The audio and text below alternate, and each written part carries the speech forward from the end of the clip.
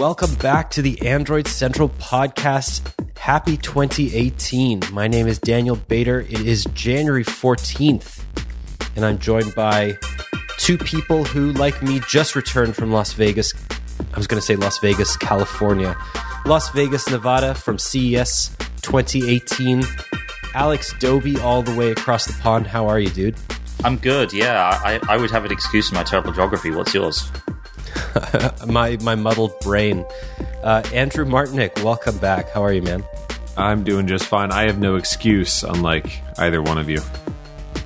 Well, I don't really have an excuse, but I'll make it anyway. I got the plague like so many others at the conference. The plague being the very, very ravenous flu that often shoots through CES. Very well documented. Daniel literally had bubonic plague. I can attest to this. Literally, yes. I became Alex would know a thing or two about the plague. Yeah. So my voice is a bit hoarse, but I'll get us through this.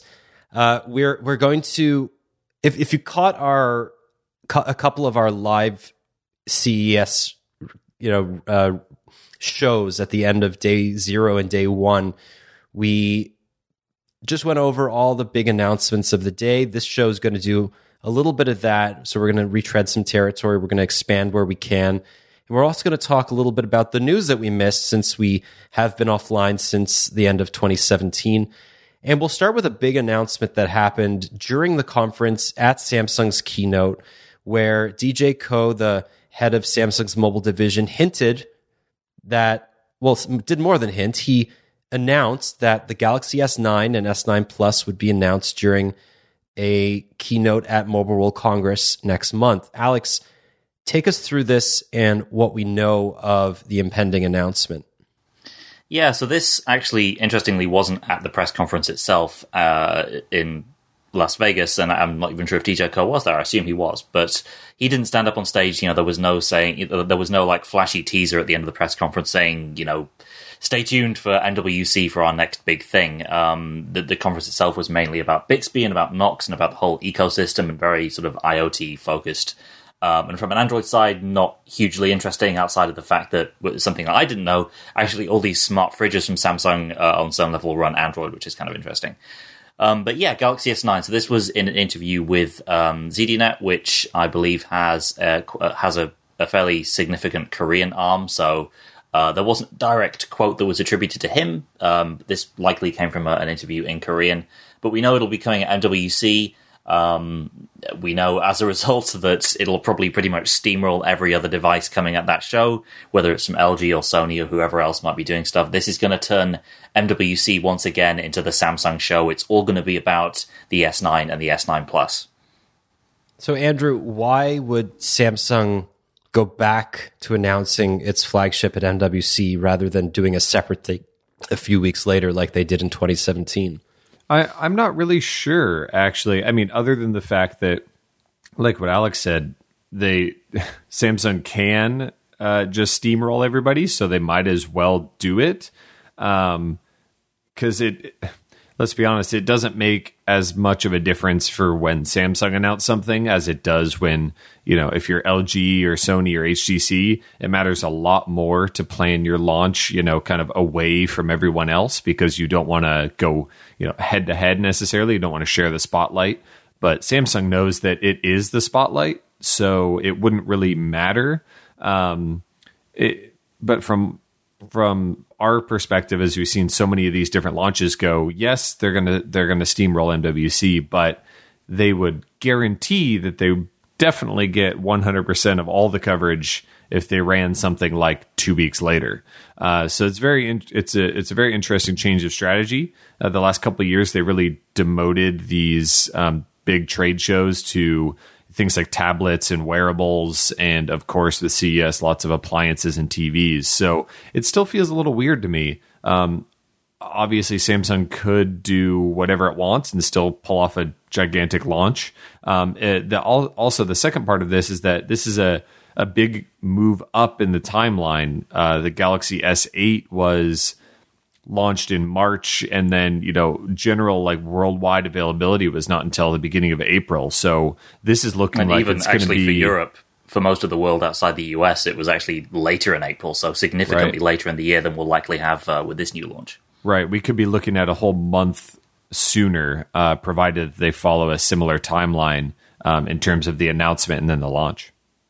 So I'm looking back at the last couple of years before the S8 was launched, the S6, the S7, they were launched at Mobile World Congress. Release date of the S7 was March 12th, 2016. Obviously, we know that the Note 7 pushed back the S8's launch a few weeks because Samsung needed to get its new testing facilities together, it needed to get its messaging together. It probably just needed to get its S together, right? It just needed to be a bit more firm in its stance, and obviously things went really well. There was a big flashy launch event. We were at it in New York. And the years of Samsung kind of being very loud and I would say distracting in its presentations are over. They're very, they're big, flashy things, but we don't see the offensive kind of weird stuff happening anymore. It just feels more confident than anything. Just like they don't have to act out so much. They're just like, okay, we all know that we're a big deal, so we're just going to go ahead and do our thing here. And that kind of that's what it sounds like it's happening again this year. So actually a couple of things here.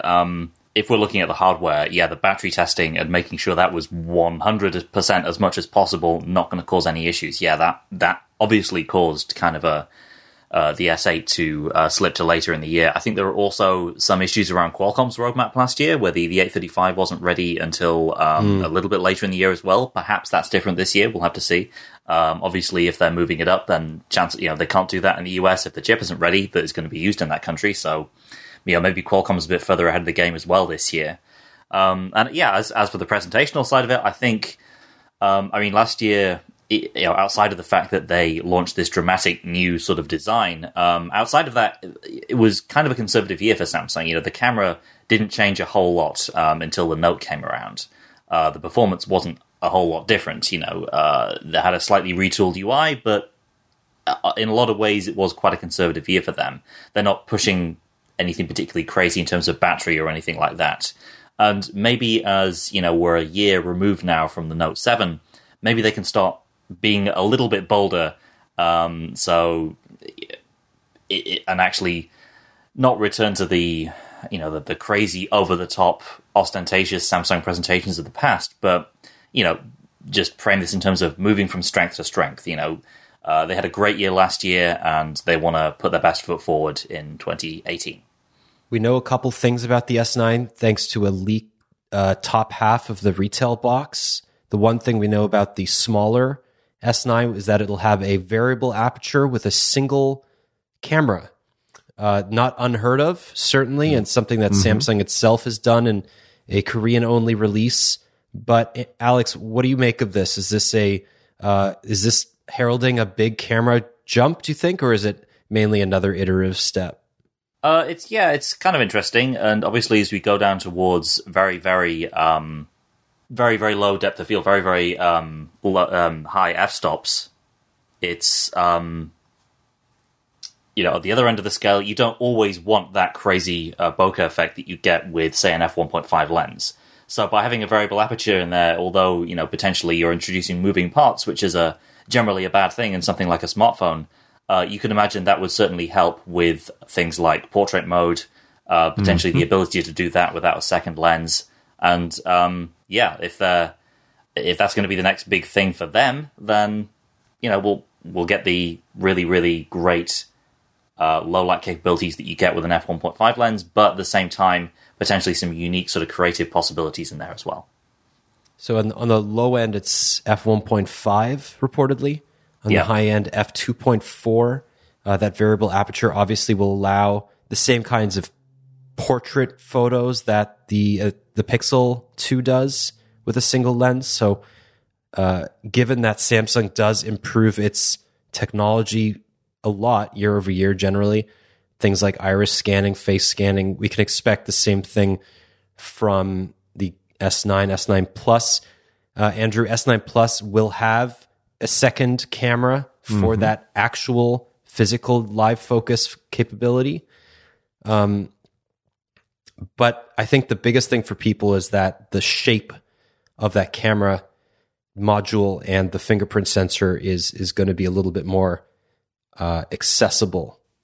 I mean, especially on the smaller Galaxy S9, even though I'm just thinking about proportion wise, it's lining up to really be very similarly proportioned to the Galaxy S8 and S8 Plus.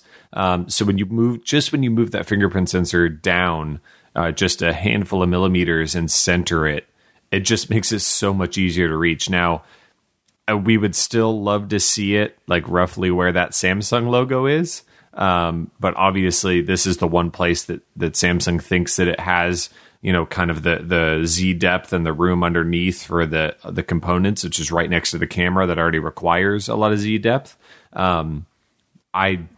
I'm ready to just hold back judgment on it because I've been so outspoken about how terrible the current fingerprint sensor placement is. I don't want to just assume that this is a silver bullet, but it is a pretty good recognition from Samsung that, okay, that last one was pretty bad and iris scanning didn't really live up to expectations. And the fact that they made this move, if it ends up being the case, it kind of indicates that iris scanning, even if it is improved, isn't going to be the be all end all for authentication either. Samsung's still dealing with authentication APIs that only work with fingerprint sensors for Android. Yeah, and it'll be interesting to see exactly what sort of the overall biometric picture is on this phone. Obviously, the fingerprint sensor isn't going away. It doesn't look like the iris scanner is going away either. And yet, at the same time, at least in Samsung's chip, in the Exynos version of this, a big feature that was talked about in the announcement of that chip is the idea of 3D face scanning. And you would imagine that if Samsung traditionally has been a fast follower of Apple, that's a generous way of saying in years past they've blatantly copied some Apple features. You'd imagine that pretty decent face scanning to unlock should be a part of this phone, given that Honor and OnePlus can already do this with existing off-the-shelf components. So maybe if iris scanning is there, maybe it's just a case of Samsung. It's there for the same reason that the heart rate scanner that no one uses is there on Samsung phones, just because Samsung finds it so hard to just remove features that you still have this feature creep to a certain extent. But yeah, it should be a whole lot easier between this face unlocking, even if it's just as good as what we have on the OnePlus 5T. Yeah, no combine kidding. that with a fingerprint scanner you can actually reach. Chances are you'll still have a lot of choices there in how you unlock the phone, but it should be a lot easier than what you used to on a current 2017 Samsung model. So, final thing on the S9 before we move on: stereo speakers. This will be the first time a Galaxy flagship has had two speakers, presumably in the same way that HTC is doing it today. A speaker at the top, amplified, sort of the headpiece amplified to the point where it can emit some decent sound, plus the regular mono downward port speaker that we've known from Galaxy phones for years. This is table stakes, right? Everybody needs to have stereo speakers now. The Pixel 2 does it. Alex, you've reviewed the Razer phone, which does it exceptionally well. The iPhone 10 does it. So if this phone is to compete properly, it needs to have better sound. But obviously, this phone will still have a headphone jack, which is something that has all but disappeared from every other flagship on the market. With one or two exceptions, yeah. I mean, there are a lot of prominent examples of it going away this past year, but you still have LG, you still have last year Samsung itself, OnePlus, many others, Honor, who decide to keep that around. And it seems like the main reason for getting rid of it is just to try and be competitive in terms of the amount of battery you can fit in there. That's the main thing that you lose if you have a headphone jack sticking in it. But yeah, obviously it is kind of table stakes now to have at least a decent, not just go with that bottom firing speaker. And based on the renders we've seen so far, it looks like they're going with that, like you said, the HTC style setup where you have the top earpiece and a bottom firing woofer, not the Nexus / Pixel setup where you have these two sort of true equal stereo speakers top and bottom. Okay, so you mentioned LG. Another piece of very interesting news that came out of CES was that the company's vice chairman noted that they will be moving away. So this is a new kind of mobile team pushing LG's mobile vision into a new direction. The company will be moving away from releasing new flagship phones every year. And the quote is, "We will unveil new smartphones when it is needed, but we will not launch it because other rivals do. We plan to retain existing models longer by, for instance, unveiling more variant models of the G series or V series." Andrew, what do you think about this move from LG, which has, as we know, lost money for years now on its mobile division? I mean, that's purely where I'm coming at it from is, well, their current strategy of having, first of all, they go above and beyond, really, because they have two flagship platforms, the G series and the V series. So it was already kind of crowded for a company that, despite its massive mind share, really doesn't have big market share and consistently loses money. I think they've turned a profit in specific quarters a couple times over the last 5 years. They're not losing lots of money, and it's such a small portion of LG's overall corporate structure that it's okay. But it's understandable that they have this change of guard at the top, and they're going to consider doing something a little different. Now, from the perspective, I think it would already be a good idea to drop down to just one flagship phone from two, or if you're going to do this G series, V series thing, do it in more of a TikTok situation where, you do one year, one the other year. And then, we know that LG already loves doing these special edition things where, they put one out later with extra RAM and storage and a couple new color options or something like that. I could easily see them iterate a couple times on that. That really cuts down costs and still keeps you fresh. The only problem is you start to lose a little bit of the enthusiast factor. Enthusiasts love to see, a regular release cadence so they can know what's coming up. But let's be honest, the average person doesn't know the exact release cycle of anything aside from, maybe knowing that there's an iPhone every fall. And even then, it's just kind of like, well, they need a phone when they need a phone. And as long as something's at the top of mind, it doesn't really necessarily matter when it came out, to the average person. Yeah, I think the sort of cadence of the G series and V series never really worked particularly well with each other, especially not in the past year, where you had the V30 pretty much just replace the G6. The size difference wasn't huge. The V30 was basically just an upgraded version of that phone. It just better in many ways. So I think, if they still want a big phone and a small phone, or more variants, whatever, LG could certainly do that. LG has done that in the past, as you said.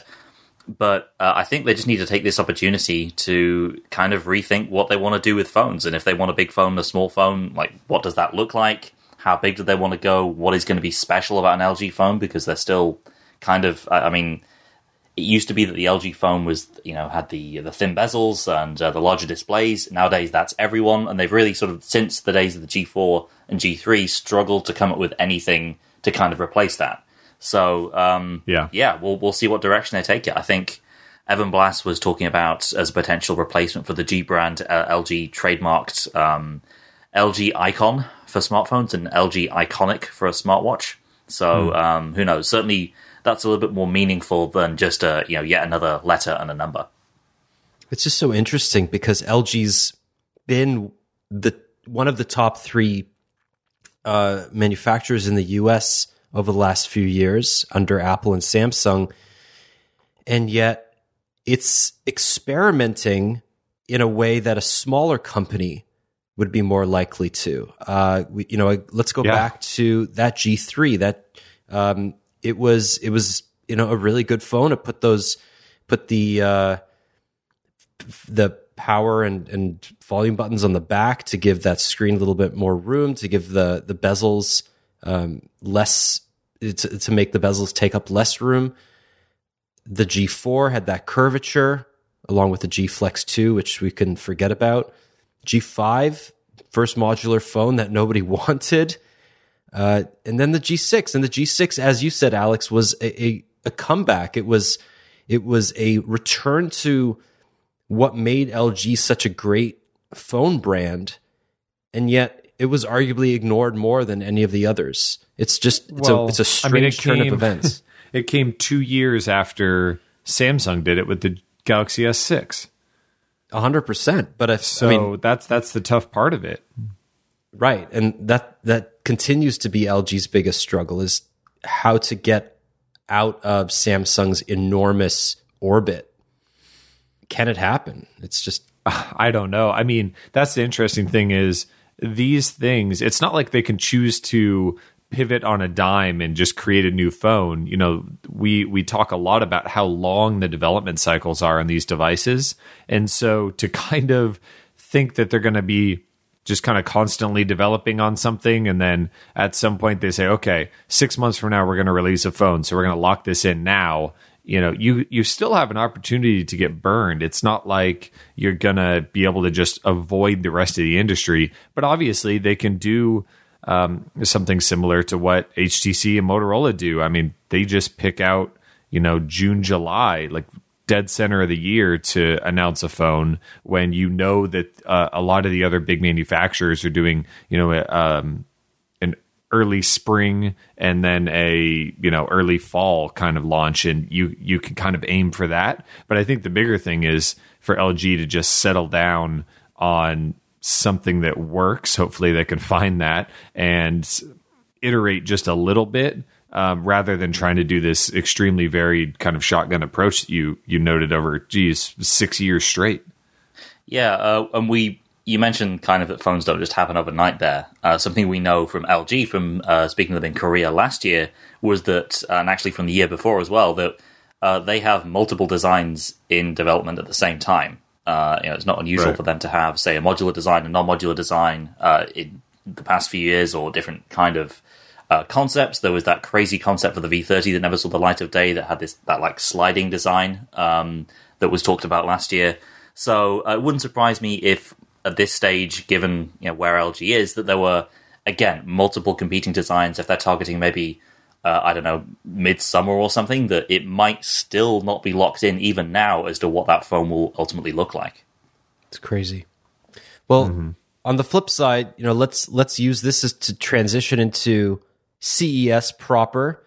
We saw a lot of really cool stuff at CES, but what's interesting is that the conversation around LG versus Samsung is completely different in the TV space. LG owns the OLED TV market. Samsung announced yet another technology based on LED called motion LED, MLED.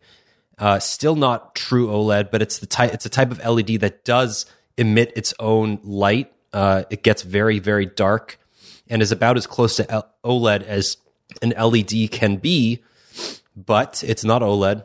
And LG announced a whole bunch of interesting upgrades to its own OLED line for 2018, including support for Google Assistant. Andrew, it was just the first of, I think, hundreds of product announcements with Google Assistant in them. And I don't know, it was kind of overwhelming to keep track. Yeah, I think that one of the Google representatives we talked to said there are going to be over 300 Google Assistant related announcements, but LG's were pretty smart, and it kind of seems like LG is taking a smart approach from being a little bit varied. They understand that they can't pull a Samsung and try to make Bixby. So what they're doing is they're making their own. They have their own smart home platform since branded Think. That's THIN capital Q. It's not ThinQ. Like they announced it on stage. The TVs are thin, so it's Thin Q. Maybe anyway. They're doing that stuff is all internal. So they have a good processor in their new TVs. It can do natural language processing so that you can say, back up the show, rewind 2 minutes, or show me, these shows, or control this light, or you could turn on your washing machine from your TV or whatever. That's really internal, easy stuff to do. But then for everything else that goes beyond their tight scope, they're just saying, okay, Google Assistant is just here. And I think, oh, shut up, phones. I think that this is really smart, because otherwise we'd get like a cut rate version of Bixby, which is already kind of a cut rate version of Google Assistant or Amazon Alexa. So that just wouldn't work out in their favor. So now they know that you can use the same remote on the same TV. And if the TV itself can't handle something, you ask it something more general. What's the weather? Or, when did this actor die or whatever? Google Assistant can just step in and handle that. And that also opens up a huge realm of smart home capabilities if you want to go down that route. I think it's a very smart move from LG, even though it kind of gives up a little bit of control. I don't think it's nearly as much of a problem as if they tried to build something from the ground up on their own and they just can do it. So one of those major announcements having to do with Assistant was through Google's new smart display platform, starting with the Lenovo smart display. You guys got to demo this. It is a super cool concept based on Android things. Alex, walk us through exactly what this does. So this is effectively taking the Google Home experience and extending everything that it can do with a screen tagged onto it. And the difference between this and, say, a tablet or a PC or whatever is that it's designed to sort of sit there in the background. It is in almost like this continuous ambient thing that is just always there. It isn't designed to be sat down at and to use apps on it in a traditional way. Instead, it's a continuation of a Google Home, something that is just there in the background. And Google demonstrated a few kind of interesting things to us on these two Lenovo smart display units at CES. So in addition to actually the big new thing, which presumably should work on Google Home devices as well, is called, what's the name for it? Routines, I think, Andrew, is that it? Yeah, that's kind of their internal system for what happens. Like you can stack different things together and have them execute at specific times of the day. So you could have your morning routine where it tells you the weather, tells you your appointments, tells you the news, or doesn't tell you the news, depending on what kind of mood you want to wake up in, and then launches you into whatever. You could have a morning playlist or something like that. So, you can set that for any time of the day or for specific events or whatever. Other kind of things have to do with just taking advantage of just the fact that you have a screen. So launching YouTube videos, it is a cast target. When it's casting a video, the Googlers there were saying basically it's just casting to itself. So it can instantiate casting on another device, or which it is can wicked cast just smart. directly. Yeah, it's really good, and it's actually, you're really sort of blurring the lines there between something like a tablet, which would run apps, and basically a TV. So for the situations where you'd have this in the kitchen, you could follow recipes, you can ask Google for recipes, you can see them on a screen, whereas before you might have to just listen to them. And actually, with something like food, getting an idea of what it looks like makes it much more tangible and, easier to deal with. And also, just YouTube videos, getting into recipe videos, that kind of thing, launching straight into that just from pressing something on a screen.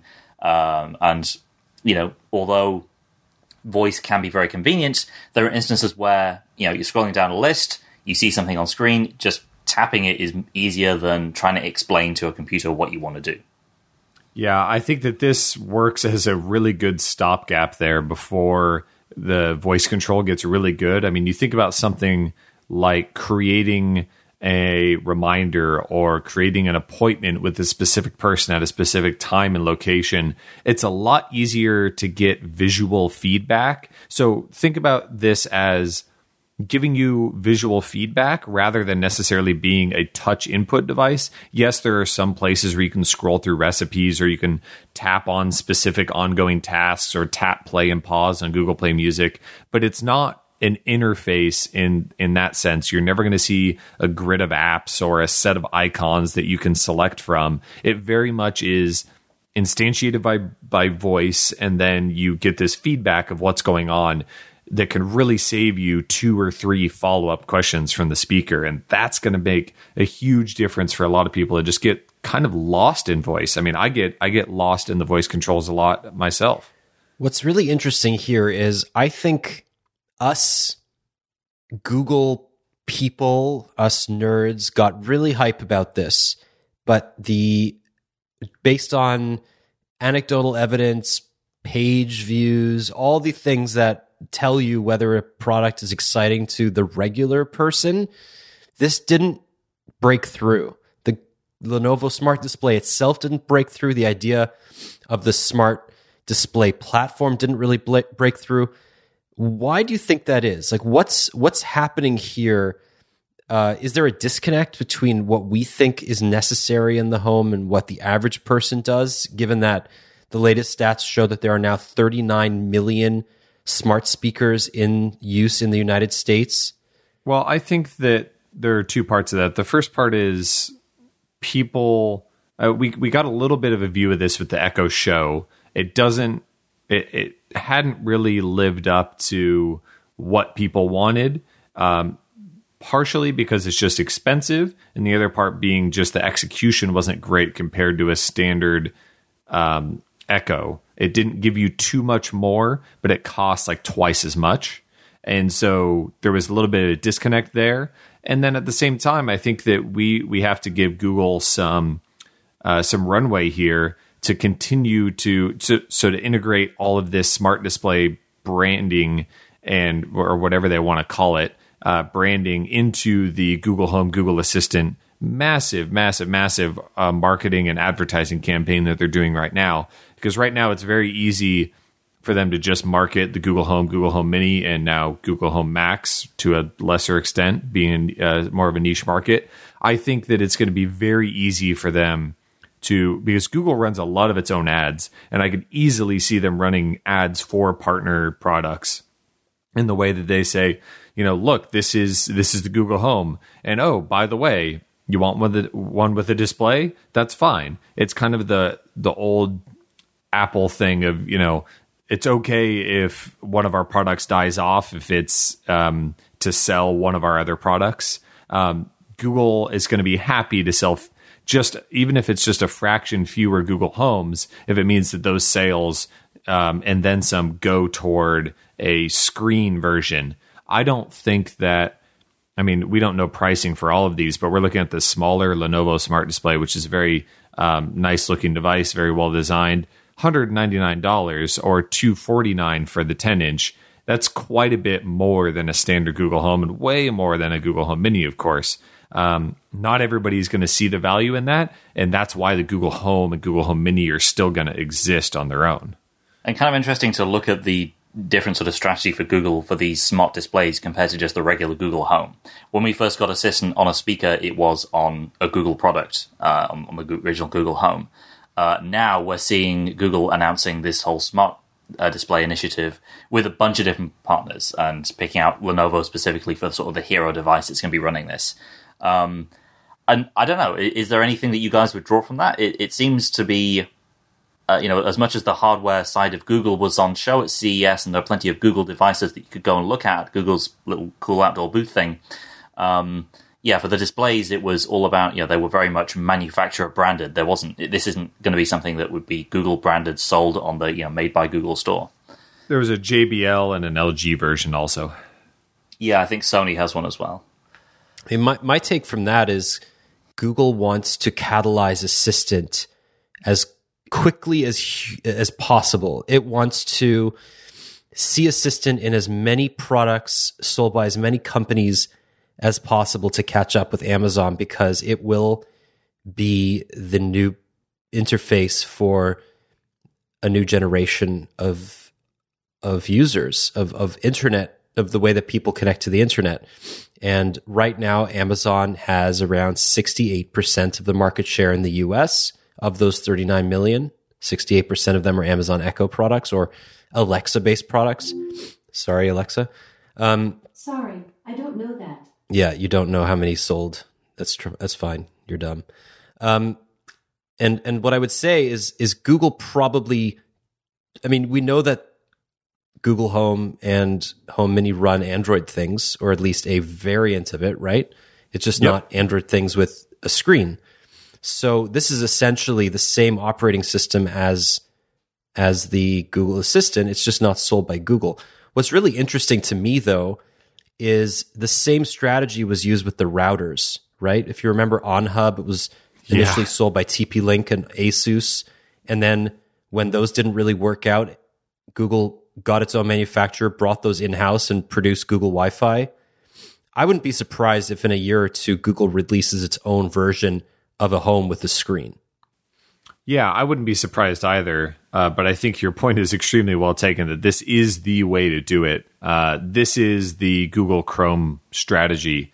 Make it for various platforms and just let the thing grow, and hopefully it catches on. I mean, geez, any percentage as well as Chrome has, so that's going to be fantastic for Google. I do think it's a little surprising that it made the Google Home Mini, Google Home Max. Obviously, it knew that growing that Google Assistant ecosystem was, made sense, but then it didn't do its own thing. Although, I mean, really, look at that Lenovo smart display. It was the only one at CES that was actually operational. All the other ones were running demo loops. Google was demonstrating the smart display interactions on the smart display. That was their device. The only outward-facing Lenovo branding is on the back, just kind of stenciled onto the back. You could set the thing right next to a Google Home, and it would look perfectly like Google designed it. It's not hard to see there's extreme Google influence there. Not enough carpet for it to be a Google design product. Yeah, the only thing it's missing is carpet, but just the swooping lines and the wood on the back is very cool, and how well the thing is made. It's just not. It doesn't. I mean, no offense, Lenovo. It does not look like a typical Lenovo product.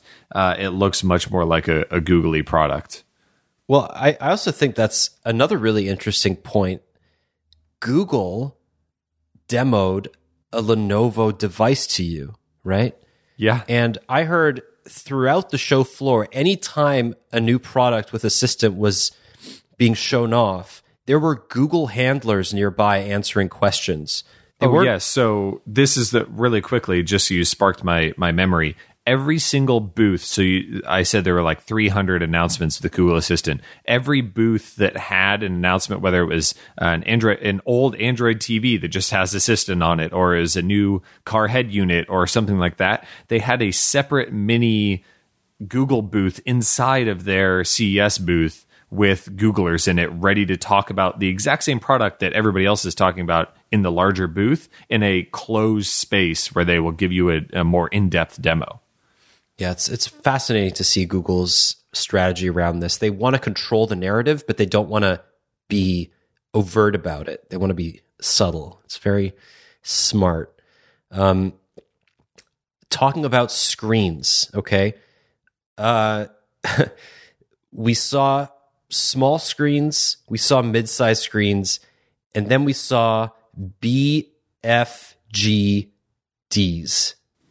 Big format gaming displays. These were three of a new initiative from NVIDIA that, I don't know, they blew my mind. I don't know about you, Andrew, but absolutely. These are 4K 65-inch G-Sync gaming displays that sit on presumably on one's desk, attached to a very, very powerful computer. I'll take issue with that, but yeah. And they're not priced right now, but they are going to be insanely expensive. And they have a secret tucked away within them. Tell us about it. So if you took a Shield Android TV and you ripped all the plastic off of it, and then you just kind of glued it inside of a display, that's what you have here. It's a little more integrated than that, obviously, but it is literally the exact same hardware down to the chips that's in a Shield Android TV you can buy today for $179. And I think it's extremely smart from NVIDIA's perspective to give people... So these don't have TV tuners. They're not really intended to be TVs. They're just going to have DisplayPort and HDMI in. And whether you put it on a desk or on a kind of a game focused room or a theater kind of thing is obviously up to you, whatever your eyes and neck can handle, I guess. But having, all these other TV platforms have like this smart platform where, in some cases it's Android TV, but not often, where you have this home screen kind of situation when you're not actively playing games or watching, cable or whatever. And NVIDIA needed something like that. Otherwise, there's a little bit less value in this. And so this way they could this is already something they're making. This is something they're doing. So might as well just graft a shield into there, right? Yeah. And as with, I only saw the Asus version, but as with any Asus monitor, this thing was gorgeous. Sub-millisecond latency for your games, and DCI-P3 color gamut support for, I don't know why, Alex, you need this. That's not really a gaming level, if I'm not mistaken. I think it's more about sort of bridging accuracy. The gap. But about accuracy to a certain extent, but more about sort of straddling the line between a traditional gaming monitor and a TV. And the audience that is going to want this maybe would be tempted to get a 4K TV and hook a PC up to it, or they could have something in the middle that still gives them the really great resolution, the crazy colors, and of course all this other added value stuff. So I think it's just about going after that really hardcore gamer audience, and when you're creating that kind of panel, color quality has to figure into it as well. Okay, so one more monitor I think we'll talk about before we move on to other products. This is a different type of monitor, and this is a different type of product altogether. Alex, I'm talking about Razer's Project Linda, this prototype project thing where you insert your Razer phone and it turns into a laptop thing, dock. I don't know. Tell us what Project Linda is and what it could be one day. Well, what it is a prototype, and what it could be one day is maybe a retail product, but probably not. So if you remember all the old sort of... There are many attempts now to sort of turn... dock a phone into something else, be it a PC or a tablet, and have it transform into a larger form factor device. We had the old lap dock from the Motorola Atrix back in the day. We had the Asus phone pad or pad phone. I never get those two Oh man, I forgot about that. Actually, I think one generation when Asus was fully into this just crazy modular stuff, and back when Android tablets were a thing, you had a tablet that you could dock a phone into, but that you could then dock into a keyboard. So yes, had, that was the phone pad version. Right, that was the phone pad. Okay. Anyway, so this is a little bit different, and actually, potentially just as crazy as those things. You have what is essentially a Razer Blade style 13-inch laptop with the touchpad sort of carved out. You place your Razer phone in there, USB connector goes into it, and suddenly it transforms into this mirrored display thing. So you can have an Android interface running on the screen on this laptop. You have all the Razer Chroma stuff on the keyboard, a bunch of extra battery in there, and it can do stuff. And Razer actually kind of wasn't clear on exactly what the end game was there in terms of like functionality. Like, is it a gaming thing? Is it a productivity thing? They're kind of just putting this out there now and saying, okay, here's something we could do. And, maybe it becomes a product, maybe it doesn't. But if it does become an actual thing you could do, then there needs to be a clear vision of what it's for. Right now, the Razer phone is a phone, but it's very much a focus towards gaming with a 120 hertz display. We'll have to see where this goes. But actually, as we were talking about this at CES, part of the problem really with this is Android itself. Android does not lend itself particularly well, even to, it kind of does with tablets, but certainly not a laptop, right? When you plug Android in, it's still basically just Android, but on a bigger screen. Yeah, that's what they're dealing with right now is on top of the fact they're saying this is a project that we're working on. It's right in the name. They're saying we literally don't know how we're going to make this software end up working. They're showing, of course, they can do simple things. They can make the phone into a trackpad and just put things on the screen. But that's not really the most compelling situation. That's not taking advantage of the fact that you have this second screen down there. they have concepts, but they don't know how it's actually going to be able to be executed to show different things on the top screen, on the laptop screen and the phone screen. They don't know how they're going to make it a desktop-like experience. They have some ideas of a different style of launcher that automatically opens when you launch, into this. But still, you're really still working with, what happens when, we've all dealt with this with tablets. You open an app and it just wants to force portrait mode or, whatever. Those are things that are really hard to get around on a laptop. When your only course of action, and it's not a touchscreen laptop either, so your only course of action would be to remove the phone from the dock, and it gets really messy as well. So I think it's pretty easy to see that the hardware, come on, Razer knows how to make a laptop, but the software, Razer doesn't even know how they're gonna handle this. Yeah, so on the software side, you mentioned running two different things on having an Android device that then connects to a screen and shows something else on that second screen. From memory, I think that's something that was added natively in Oreo. So that's something that after a software update they could maybe just do in Android.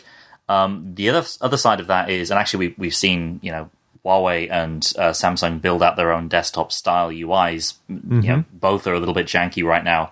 But potentially, the ideal way of doing this is you put it in and it just launches the Android tablet interface. And from that, if you get an app that doesn't play nicely in landscape on a big screen, then you just get the phone version in the window. Maybe you can resize it.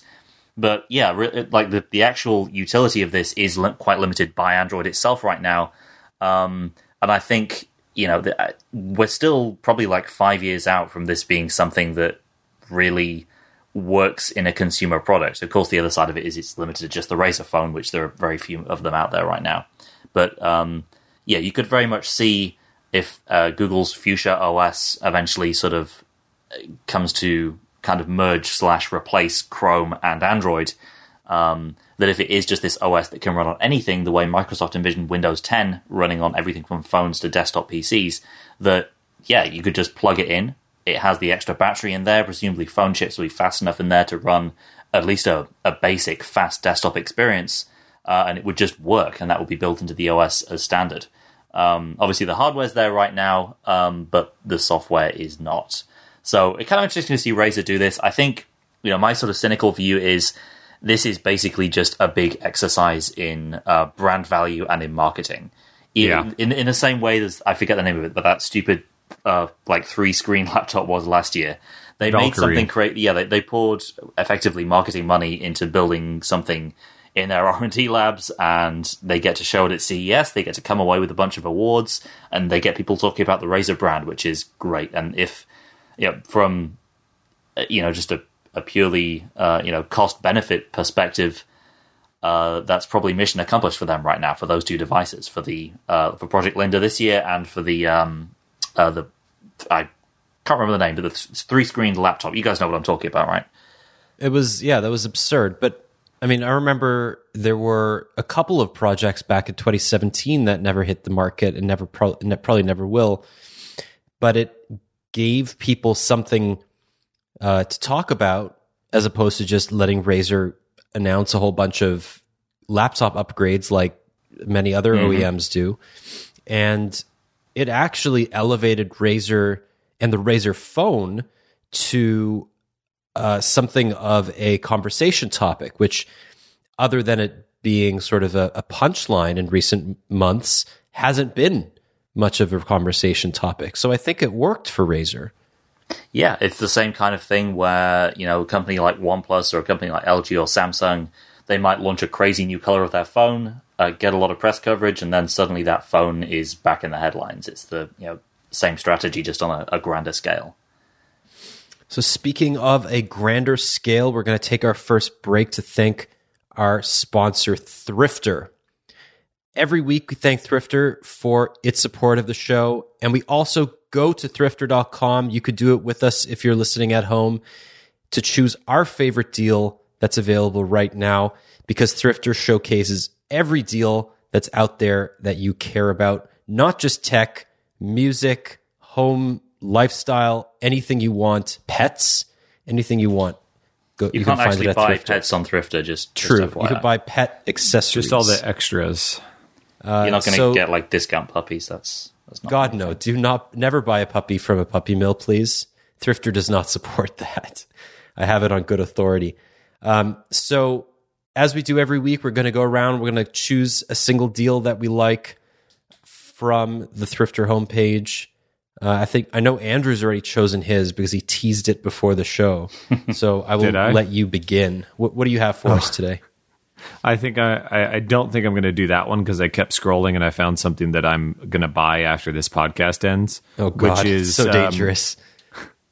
I may have already bought it. You don't know. Xbox Live Golds, they have a buy 3 months, get 3 months for free. So it's a really cheap deal. $24.99 is usually a ripoff for 3 months, but they have a BOGO, if you will, $24.99 for 6 months, which is a pretty good deal. It's usually retails around $55, $60 unless you go, hunting really deep to get a year. So this is easy. Just click on Amazon and buy it rather than having to go to some weird, maybe a scam code site where they email you a code 7 days later that you save $5 on. I'm super jealous. I can't get discounted Xbox Live up here in Canada, so really, it sounds like a really good deal. Yeah, those digital offers just never happen because the volume's just not there. What about you're the one guy with Xbox Live. That's why. Alex, what do you have for us this week? So we're talking a lot about S9 these days. That's going to continue as we sort of proceed to launch. But actually, around this time of year, you also get great deals on last year's Samsung phones as well. So my pick is you can either get an S8 or S8 Plus on Verizon, unlocked for $459 for the S8 and $499 for the S8 Plus. So crazy good deal there, considering just the hardware that you're getting and the fact that actually in terms of the hardware of the new phones, you're not looking at something that's radically different from an S8 in the new S9. So if you want to spend a whole lot less than the S9 will eventually cost and still get a great phone, two options there on Verizon, $459 and $499, and that is on Woot. All right, yeah, Woot's got some pretty good deals. It used to be in the spotlight a lot more, but Amazon's outwooted Woot in recent years, I think. Didn't somebody buy Woot? Didn't Amazon I do not buy recall a Woot purchase. Okay. Anyway, I'll Google while you tell us about your favorite thing here. So mine is an aspirational product. It's something that I would like to buy, and I might actually pull the trigger today. It is a Corsair K70 rapid-fire mechanical keyboard. Now, I don't use a mechanical keyboard, and I never have, but I've heard so many things about the cherry switches and all of these amazing feeling keys that you get with mechanical keyboards. I hear them when I go to various offices, and I hear the people typing really, really aggressively on these keys. But that could also be the new MacBook Pro, so you never know. All I know is that the mechanical keyboards I hear about make typing more enjoyable. And I don't know, they just harken back to a better time when Windows 95 was the new hotness, and Bill Gates was wearing his pants really, really high up on his waist. Aside for a moment, I was reading Twitter yesterday, and I saw the speech that Bill Gates gave when he retired from Microsoft back in 2000. It's been 18 years since Bill Gates retired from Microsoft as CEO, handing over the reins to then CEO Steve Ballmer. Oh my God, retired. how time flies. Yes, Steve Ballmer is now a professional basketball player. He's very good. So that is my pick. The Corsair K70 rapid-fire mechanical keyboard is down to $65 refurbished at Newegg. It goes for about $120 new, so that's a pretty good deal. And as I've found, Newegg always has decent quality refurbished products. So thank you, as always, Thrifter, for supporting the show. If you want to find out about all the latest deals, you can go to thrifter.com or sign up for their newsletter, and you'll get your specialized deals in your inbox every day. Here's your Woot update. They were purchased by Amazon in 2010. Oh my God. Wow. So no wonder it has been that started long. outdoing Woot. They've just incorporated it. So how is Woot even still around? I don't quite understand this, but I don't know. Who knows? Okay. All right, so let's go back to CES announcements. Andrew, this was something you were really excited about. Android Auto is even more useful with Google Assistant and wireless. But I'm pretty sure Android Auto had Google Assistant and was wireless compatible before. I'm wrong, but I'm not. Why is the two there parts this... of it are like it was, yes, Assistant was pretty much there. It just wasn't feature complete enough for Google to call it Assistant. So it did a lot of the same things already. And, as is typical for Google, they kind of just iterate and add things without making like a major announcement. And then every once in a while, they roll it all up and say, it's Google Assistant now. We saw this in many different products. I don't really care. I just care that it's up to parity now, and there is no doubt about how Google Assistant will work when you're plugged in or not just connected to a head unit in your car. It just means that whether you have your Google Home at home or your phone wherever you are or connected to your car, it works the exact same way. There's going to be no, aside from the obvious of casting to your head unit in your car or something like that. It's not going to happen. That's all that matters. We saw some pretty cool demos of it working to control lots of different smart home devices and all that kind of stuff. And the big thing for me is that the flow is exactly the same. Android Auto did have voice controls, but they sometimes worked differently and used a different voice and things like that. All that's gone. Now, wireless wise, Google announced that they were gonna have a standardized wireless Android Auto system back at Google I/O last year, which is a long time ago. And now they're just finally getting into these third-party head units, starting with Pioneer has a couple of them. And the reason why I think this is such a big deal is that we've heard so many complaints of Android Auto not working properly with who knows what variety of head units and phones and USB cables and how it's installed and all that kind of stuff. This is your typical, third-party installer issue where who knows what the guy at Car Toys did or Best Buy or whatever when he installed your head unit, or God forbid what you did when you installed your own head unit. You don't have to worry about that now. It's just plain old Wi-Fi Direct, and that's just going to work on a wider variety of head units and phones. Well, that's a cool idea. I like the idea of standardizing something that had been very, very inconsistent up till now. Oh, an extreme pain. USB-C is used in many different ways on different phones. We've already seen this from the different ways they do headphone dongles and charging standards and all kinds of stuff. Throwing Android Auto on there is just a whole nother thing that a lot of manufacturers probably aren't even paying attention to. And it caused so many headaches for something that, these head units cost $400, $500, $600, $700. I just got a 2015 car, and there's no support for Android Auto, obviously, but the head unit is terrible. It's so bad. And I'm like, if it was that bad, when they were selling it in 2014, there's so much demand for these types of products where you just plug in or connect your phone and it just takes over the dash and works, and you don't have to mess with anything, and you can use the same voice commands as you would at home. I don't even want to talk to my car because you have to say things that are so specific. Right. It's like you can't just say voice control. You have to hold down a button on the steering wheel, say like voice control, call activate or something, and then it'll start the call activation mode. And then just like you would say to another human. Exactly. And I just don't want to use it. So give me Android Auto all day.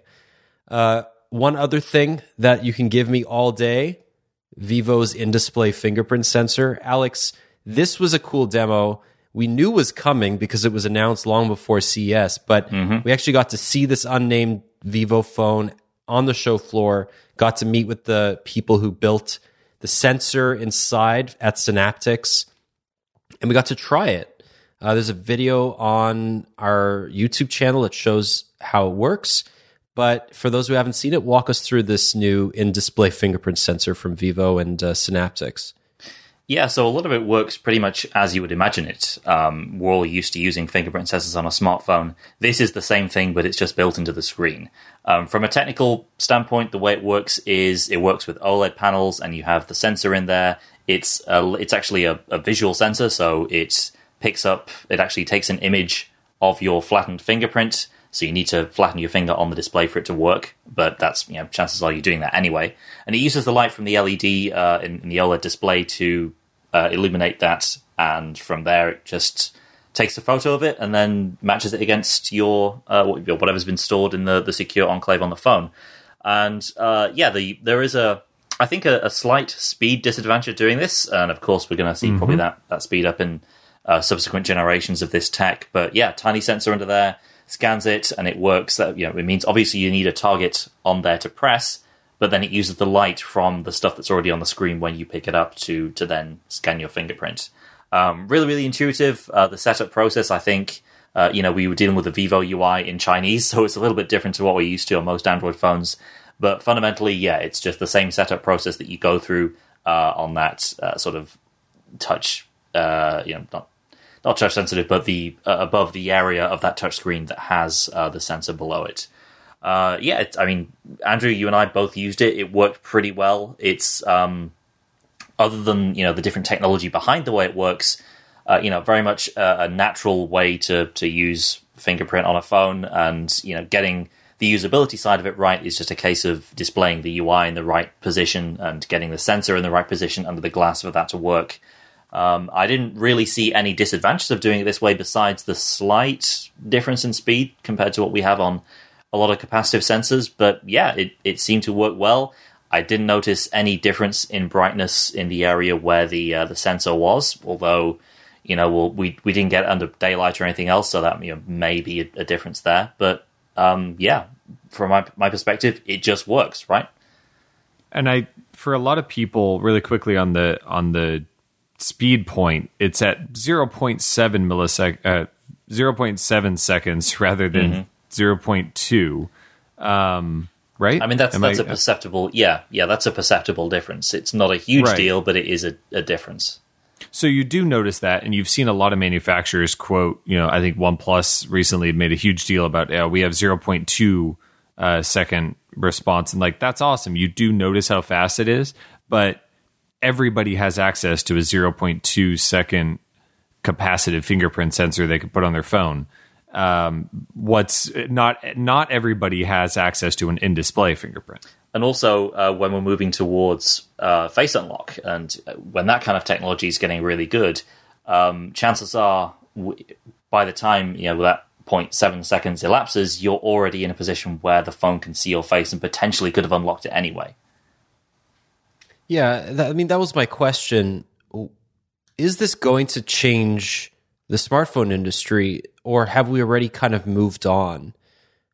Rear fingerprint sensors have become the norm since infinity-type displays, bezel-less displays, have proliferated in 2017. Most companies have shifted their fingerprint sensors. Samsung itself seems to have fixed its placement in 2018. Maybe. Even Samsung isn't implementing this sensor. We don't think, right? In its new phones. So will this catch on, or have companies already moved on to face unlock? I think we're going to see that play out kind of on a company by company basis, and depending on what components people have access to. And I don't know. Until we actually use this in a device, it's going to be hard to sort of conclusively answer that question. You could very easily make arguments in the direction of either, a regular fingerprint sensor on the back that's super fast, the kind of futuristic value and the added convenience of having it under the display, where you can press it even when the phone's flat on a table, or just using face unlock, using a system like Apple uses or like OnePlus uses, because you don't need to do anything then. The phone just looks at you and knows that it's you. I could very easily argue for any of those 3 points, and having used a lot of different unlock methods in phones this year, they're all pretty good, to be honest. I have no strong preference either way. Yeah, I think that's really it. The three methods seem to be fairly reliable, fairly quick, and none are, enormously disadvantageous than the other. It's just they all just work, and I think that's great. Exactly. I think that the great part about an in-display fingerprint, though, is that when it's not in use, it's not there, and it doesn't preclude you from doing other things like a face unlock or an iris scanner or whatever you want to do. Of course, you have to pay the little bit of licensing to Synaptics right now for their technology, but most of these, if not all of these fingerprint sensors that are currently in phones are run by Synaptics or some other well-known name that provides the sensor. They're buying IP in either case, and with something that's in display, the module is smaller. The physical, obviously there's no physical footprint on the outside. But the footprint on the inside is pretty small as well. We saw just the raw component. It's tiny, just like a capacitive fingerprint sensor is. And it just means, we could talk about Samsung improving the fingerprint sensor placement potentially on the Galaxy S9, but they went a full generation. They released 3 different phones with arguably the worst possible fingerprint sensor placement ever. And they seem to think that was an acceptable exchange. I would much rather have a fingerprint sensor underneath the glass on the front, even if it took a full second to recognize, versus 0.1 for the one that's up where you can't reach it on the Galaxy Note 8. They could have put it on the top of the phone and it would have been easier to use. This is definitely an easier way to go if you can do it at, obviously, Samsung Galaxy S9 scale, which is going to be insanely huge. Yeah, that's the other thing. Part of the problem isn't just being able to do it, but being able to do it at scale. And Samsung has to be the obvious choice to eventually bring this technology in, given the feature you already have with with pressure sensitivity in the S8 and Note 8. That's just a super obvious place to have that in there anyway, and it would just work so well with the UX that they built up around that.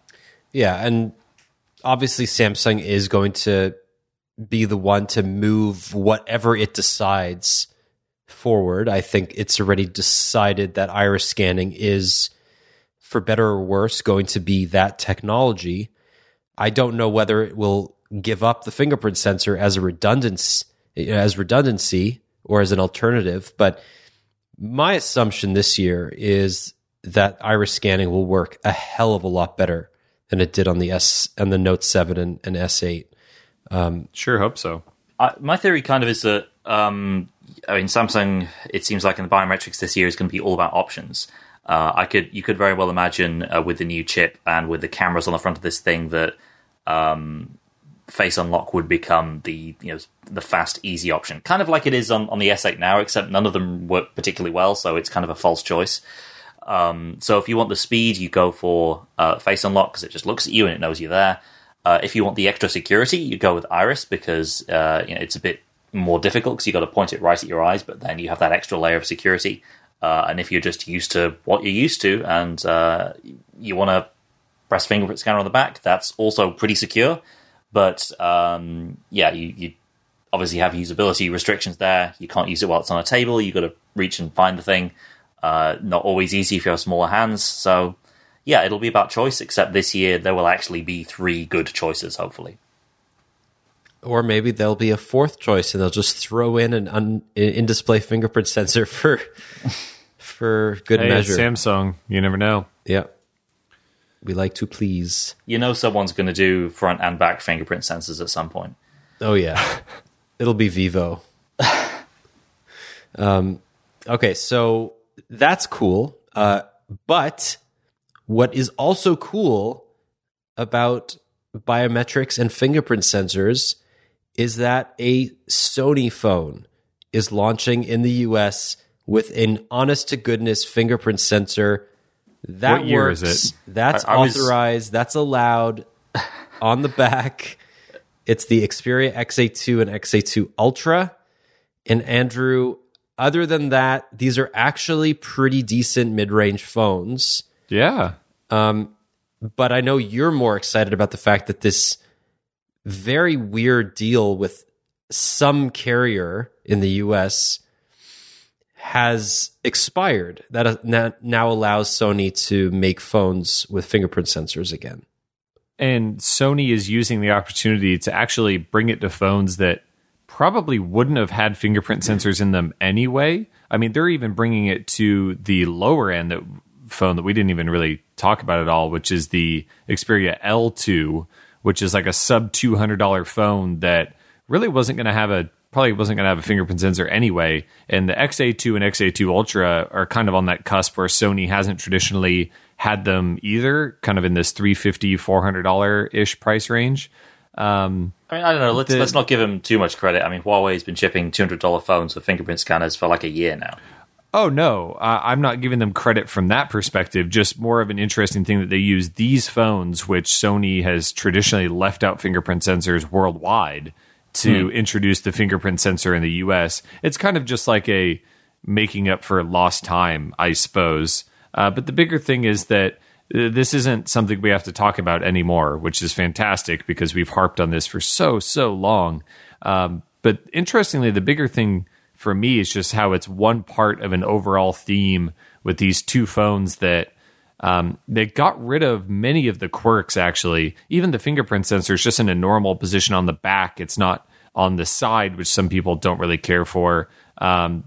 They also kind of curved the back of the phones. They reduced the bezels on the sides.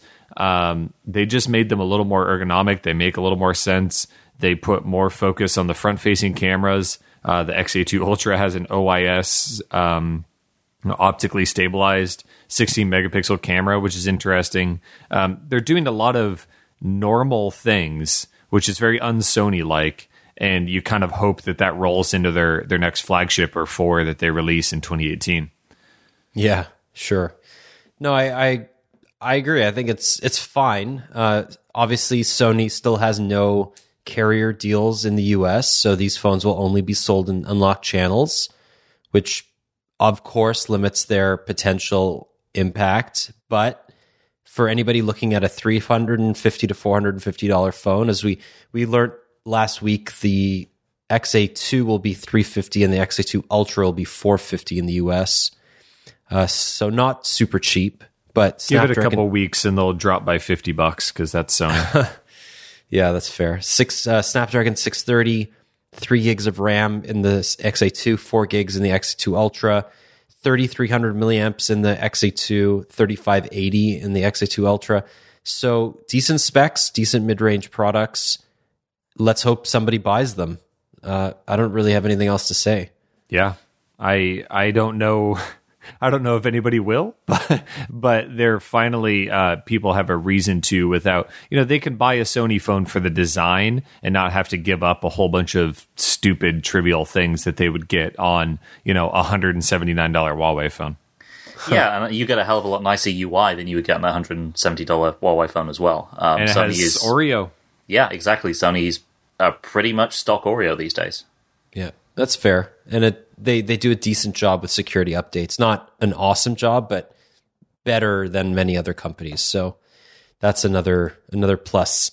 And obviously these phones play games, as many other phones do. And if you're interested in gaming on your Android phone, you should check out our second sponsor of the show, GameStash. GameStash is a subscription service for unlimited gaming. You pay $4.99 per month, and you get access to hundreds of full Android games, even games that once required you to spend real money for in-app purchases have been changed around so that those games no longer force you to pay money. You can play through them from beginning to end for free as part of your subscription.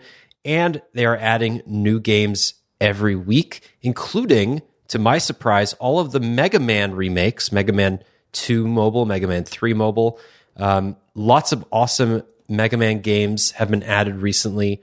And the Tomb Raider games as well, the remakes of those, Tomb Raider 1 and 2, have been added. So if you're looking to kind of catch up on old games that you haven't played in years, even games from the original PlayStation and Xbox, here's a really great place to start. You can play for free for 14 days. That's 2 full weeks before having to spend $4.99 per month after that. You can cancel anytime during your 14-day free trial.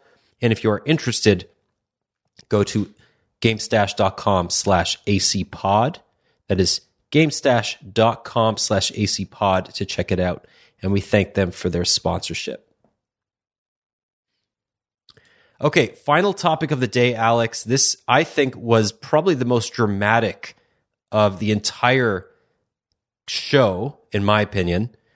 AT&T steps away from the deal to sell Huawei phones only hours before, well, maybe not hours, but let's call it hours before news broke hours. The company was expected to announce that it was going to carry the Mate 10 Pro, and Huawei basically threw up its arms, did some weird, Generation Z stuff, threw out some code words at us and said, go blog. And it was very odd. Tell us what happened. Yeah, so it probably makes most sense to sort of explain our timeline for this, because this is how we found out about it. So as you said, we had our briefing with Huawei ahead of MWC, as is often the case. Companies give us stuff in advance, so we can post immediately at launch or announcement time. And you sitting next to me, I think, in this briefing, and we have Huawei talking about what we were expecting to be their big sort of triumphant launch into the US market with this partnership with AT&T that had long been rumored and software had leaked out and stuff, and there was a ton of evidence suggesting it would be happening.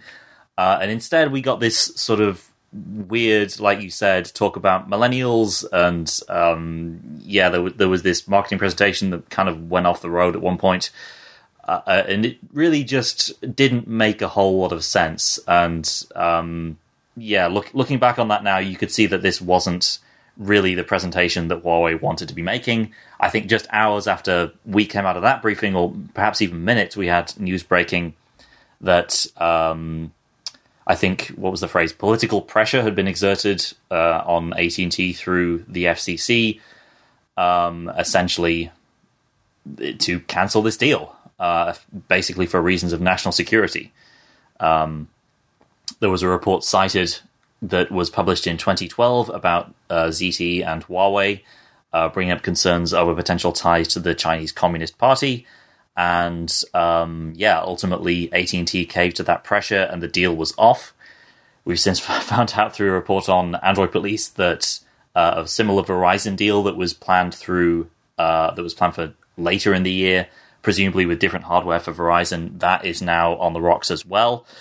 And there is now a potential bill on the way that would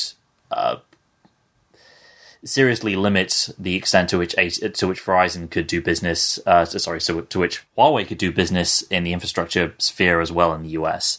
So pretty much, basically the US government bringing the hammer down and preventing Huawei from getting a foothold in the US. And we had a keynote presentation by Huawei CEO Richard Yu, where he took a section to basically talk about how that Huawei had the best technology, the best security, and that they were trusted by all these other countries. Essentially, not explicitly confirming that the reports that that the whole thing had been torpedoed, but effectively saying, pretty much doing that, pretty much doing that, and saying that US consumers would miss out as a result. Yeah, he was not happy, and I can imagine, none of the people that talked to us were happy about this. It was weird, sort of looking back on the atmosphere in that briefing. Aside from the fact that the marketing just made no sense, obviously that this, you could tell that this wasn't a good show for them, and the people in that room just were not happy and have been dealing with the repercussions of this privately. So to give a couple more tidbits from that meeting, it was announced that Huawei would be launching its biggest awareness campaign ever in the US. If you're in the US, you may have already seen some of this because Huawei paid for coverage on almost every technology website, including Android Central, with a tagline of the Mate 10, the best phone you've never heard of. Which is great. I love that as a marketing line, especially for that company. Yeah, you've seen those ads all over the internet the last couple weeks leading up to CES. There's another one that you may actually see on buildings, how to pronounce Huawei. It's helping you pronounce this unknown company's name, Huawei, which is not exactly true. You're not going to say Huawei every time, but it's better than saying like Huia or whatever. So it's another part of the awareness campaign. And the third part, which I think is going to end up hurting them in the long run, is a partnership with Gal Gadot, the amazing star of Wonder Woman and many other projects. She is reportedly already a Huawei user. She helped Huawei launch the P10, the P8 in a couple of years ago, and is going to be their chief experience officer. Huawei won't say whether she will actually be an employee of the company, like, say, Kelso? Ashton Kutcher. Ashton Kutcher was of Lenovo, and we all know how well that went. So that's a big unknown. But there were a lot of platitudes around how Gal Gadot will help the company appeal to both men and women because she's respected equally from both sides. Totally understandable from like a marketer's perspective. We'll see how that actually transpires in ads or however she represents the company. But there's reason to be skeptical of this, given the really bad outcomes of previous partnerships like this. Not to mention the fact that she always tweets with her iPhone. She always is caught with her iPhone. Like every single time she's photographed in like the last year, she's had her iPhone out. I don't think she's ever been photographed with a Huawei phone. So this, I don't know what this is meant to do, but celebrities always get caught with their iPhones out. Yeah, it just seems like such an old school rookie mistake. This has never worked out in a positive light. I'm not really sure. I agree. This is the one misstep after multiple other marketing and branding things that have dramatically improved since, especially we saw a lot of the Honor stuff a couple of years ago that just never went anywhere in the US. Yeah, and there was a centerpiece around that as well, with celebrity endorsement. Huawei's done it a few times over the years with various people, but yeah, with that big splashy campaign around Honor, I think it was Brooklyn Beckham at the time that they had on board for that. He skateboarded on stage. Great, because youth. Yeah, so we'll see how it goes. I'm skeptical as well. This has just in the past been one of many sort of celebrity endorsements that Huawei has done. To their credit, in the past, it's mainly just been about throwing money at someone and getting their image next to the phone. It hasn't been as involved as this potentially may be. But like you say, there have been examples of this where they've tried to get essentially the celebrity mouthpiece involved at a product level, and that almost never works out. But Alex, the phone is not DOA. It is coming to the US in February. It's just not going to be at a carrier. So will this work? The company is selling it at Amazon, at Best Buy, Microsoft stores, which is interesting. A couple others. $799, but during the pre-order period, you get a $150 gift card for whatever retailer you bought it from, which is kind of cool. Brings it down to $650. Mm-hmm. Is it worth it? Is it a good price to pay for this phone? It depends, and it's really hard to answer the question as whether or not this will be a success or a failure. By the standards that Huawei maybe a week ago was expecting, it will almost certainly be a failure now because the carrier isn't involved. But in terms of buying it outright at a store, I would very much expect that $799 to be chipped away at after the pre-order period. So that it's maybe $700 or something like that. HTC U11 style. Yeah, pretty much. That notionally the price was much higher, but there was this almost constant discount going on. I would expect to see something like that.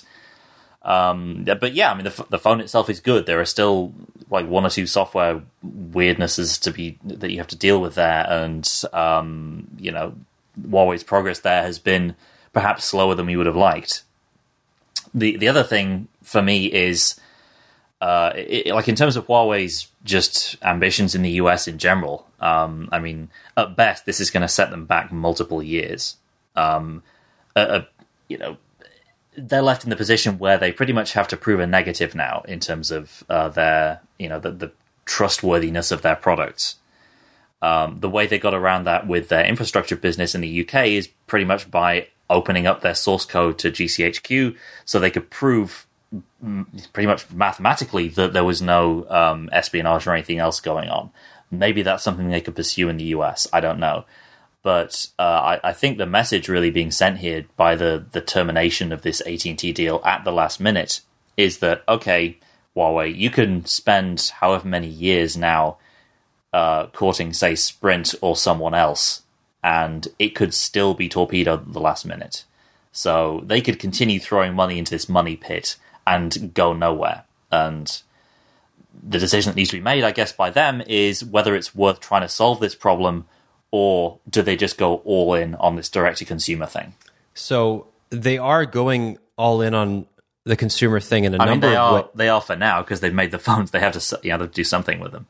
My question is, in a year's time, like where does this leave? When they're planning the next step of the next flagship, what is the strategy if they know that there's no chance of them getting a carrier deal because the government's going to scupper it?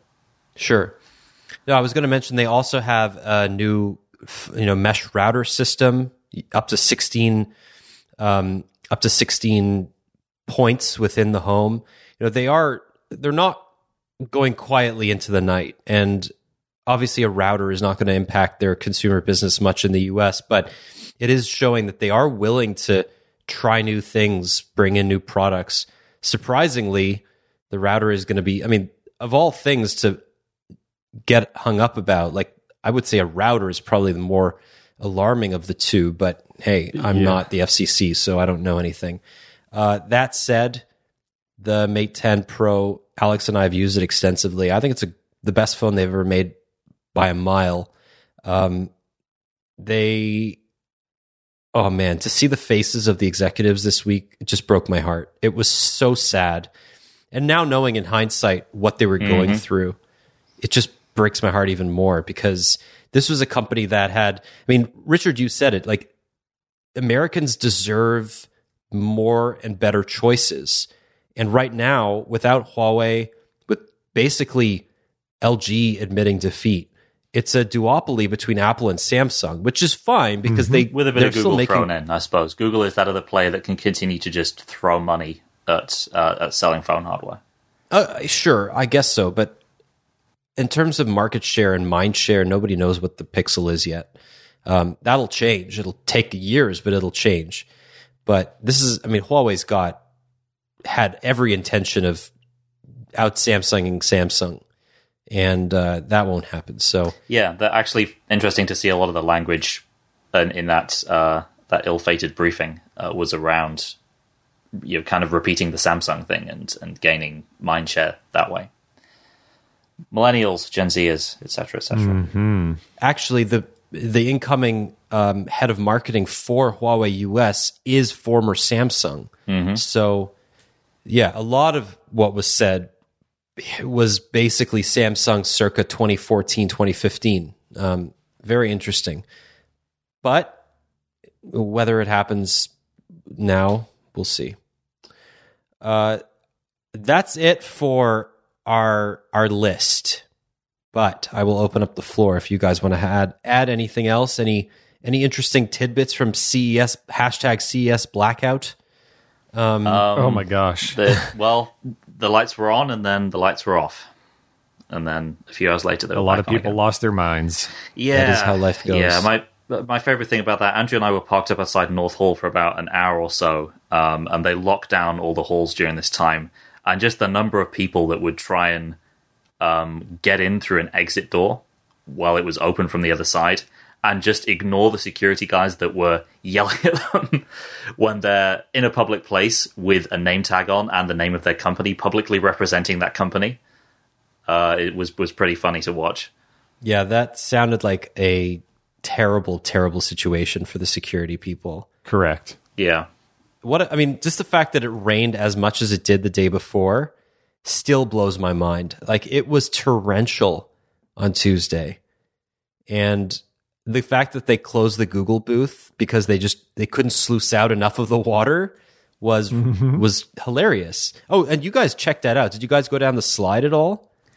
We didn't. Actually, did not. As a consequence of it being rained off one day, there were massive queues for everything on the day that it was open. So we got to look at the products. We did not go down the slide. I'm not sure either of us would have actually comfortably been able to fit down that slide. It did look a little small. Yeah, it was. It had a tight spiral to it, we'll say. A tight spiral.